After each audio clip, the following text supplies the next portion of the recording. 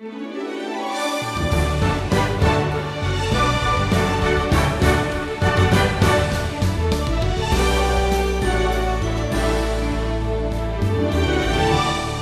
on this wisdom journey, Stephen continues through the book of Jonah.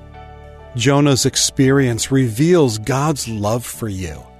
It's a reminder that God pursues you when you go astray, and He desires for you to enjoy the blessings of obedience. It's utter foolishness to think that you can seek your own will in your own way in defiance of the sovereign Lord. You'll learn more from Jonah's example in this lesson called Chasing Runaways. The prophet Jonah has become a prodigal prophet, the runaway prophet. He decided to turn in his prophet's badge. He basically decided to leave the ministry. And that's because he doesn't want anything to do with this brutal, immoral, demon-worshiping kingdom known as the Assyrians. He doesn't want to go to their great capital city of Nineveh. In fact, the last thing he wants to do is offer them the mercy of God. So we learned in our last study, he buys a ticket for the coast of Spain. That's the exact opposite direction from Nineveh. But he's about to discover that God has not accepted his resignation. And what happens next in chapter 1 is recorded in 3 dramatic scenes. The first scene opens here in verse 4. The Lord hurled a great wind upon the sea, and there was a mighty tempest on the sea, so that the ship threatened to break up. Then the mariners were afraid, and each cried out to his God. And let me tell you, these are veteran sailors. They know storms. But this storm evidently is so severe, they assume it's going to take, one of their gods to save them. And, in a way, they're absolutely right. The trouble is Jonah's not joining in the prayer meeting. Verse 5 tells us Jonah had gone down into the inner part of the ship and had lain down and was fast asleep. So the pagans are up there praying, and the prophet is down here sleeping. I think of it this way. It's as if Jonah hung a do not disturb sign on his door for these sailors. But deeper than that, he has hung a do not disturb sign on his heart for God to see. Now, verse 6 here tells us the captain wakes up Jonah and tells him to, start praying to his God. Have you ever noticed, not only in this passage, but today, how quickly unbelievers start praying to God whenever something fearful or disastrous takes place? Well, back here, now Jonah knows immediately what's happening. He knows God is behind this storm. He also realizes that although he's run away from God, well, evidently, God hadn't run away from him. In fact, God's been waiting at sea for him to arrive at this very spot. Now, at this point, Jonah's the only one on board who knows the true and living God, but he's not praying. There's, in fact, no mention here that Jonah ever even started praying at all. Now, with that, the second scene shifts back to the sailors. Their prayer meeting isn't working out that well, so they start doing something they're more familiar with. Verse 7 says, they said to one another, "Come, let us cast lots, that we may know on whose account this evil has come upon us." So they cast lots, and the lot fell on Jonah. You see, they understand that this kind of storm is evidently supernaturally derived. So they throw dice to try to figure out whose God is responsible. God actually uses their superstition to point them to Jonah. And with that, the sailors ask Jonah here in verse 8, "Tell us on whose account this evil has come upon us. What is your occupation? And where do you come from? What is your country? And of what people are you?" One question after another. Jonah realizes here God has refused to accept his retirement as a prophet. God simply isn't going to leave him alone.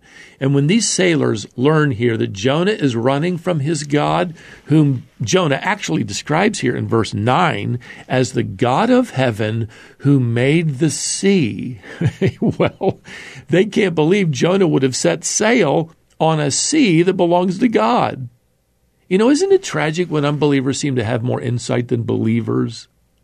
Well, with that now, scene 3 opens, and the sailors are now asking Jonah in verse 11, "What shall we do to you that the sea may quiet down for us?" And Jonah surprises them with his solution here in verse 12. He said to them, "Pick me up, hurl me into the sea, and then the sea will quiet down for you, for I know it is because of me that this great tempest has come upon you." Now, don't forget that at this point, Jonah doesn't know anything about a great fish. He didn't know anything about free transportation back to land. He just knows that, well, at this point, he'd rather die at sea than go to Nineveh, as God commanded. Now, that's pretty stubborn, if you ask me. Now, we might expect these pagan sailors to say, "Okay, we're good with that," and pick up Jonah and immediately toss him into the waves. After all, they want to live to sail another day. Instead, we read here in verse 13, the men rowed hard to get back to dry land, but they could not. Now, I don't want you to miss the convicting irony here in this scene. Jonah isn't going to lift a finger to save the lives of unbelieving Ninevites, but these unbelieving sailors are risking their lives to try and save his.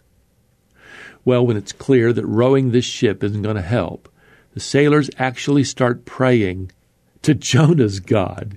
Here in verse 14, "O Lord, let us not perish for this man's life, and lay not on us innocent blood. For you, O Lord, have done as it pleased you." Wow. Where did that come from? Well, something is happening in their hearts. We'll come back to that in a moment. But first, I want you to notice here that Jonah does not repent. There's no prayer of confession. There's no request that they turn this ship around and they go back and allow him to obey God. No, Jonah leaves this crew with no other option, and with that they reluctantly toss him into the sea. And verse 15 tells us the sea ceased from its raging. What a tragic downward spiral in this prophet's life.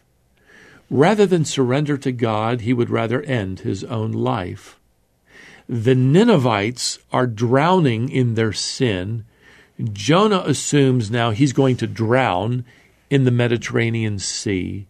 But we're told here in verse 15 that as soon as Jonah's body hit the water, the sea becomes calm. Verse 16 tells us that the sailors then feared the Lord exceedingly, and they offered a sacrifice to the Lord and made vows. You could translate this to mean they vowed to serve the Lord. This is indicating genuine conversion to the God of Israel. Now, keep in mind that these vows are not made to God if the storm ends. They're made to God after the storm is over. It's after the storm ceases that these sailors promise to serve God and God alone. So, to summarize, what's just happened here? Well, there's been a revival right here on the deck of this ship. God used even a disobedient prophet as his messenger. These hardened sailors have just promised now to give their lives to God. But as far as Jonah's concerned, well, he's out here swimming alone. I imagine as he hits that cold water of the Mediterranean Sea, he's more than likely thinking, well, this is how it ends. I've lost everything. There's no hope for me now. I really can't blame God for turning his back on me. I'm a runaway, prodigal prophet. But then suddenly, the lights go out. And Jonah feels his body being pulled downward in a strange current. In a matter of moments, the water recedes. His body would land on some strange, slippery surface. He knows he's alive because his heart's beating and he's breathing, but he can't see anything. What in the world has just happened? Where in the world is he? Well, let me tell you, beloved, he has abandoned God, but God has not abandoned him. He's about to be surprised by a gracious God who faithfully pursues runaways. even runaway prophets, prodigal prophets, who defy the living God. Where are you right now? Perhaps today's lesson is a reminder that no matter how far you've run from God, He's already there. He's waiting for you.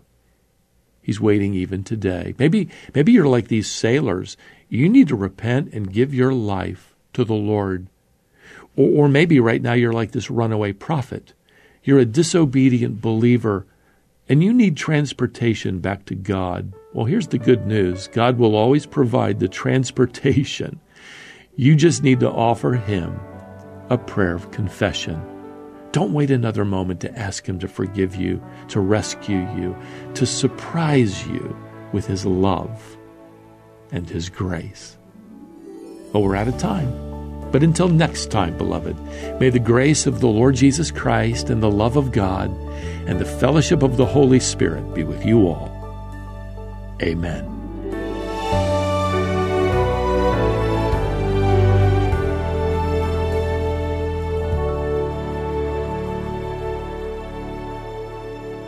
That was Stephen Davey and a lesson from Jonah that he called Chasing Runaways.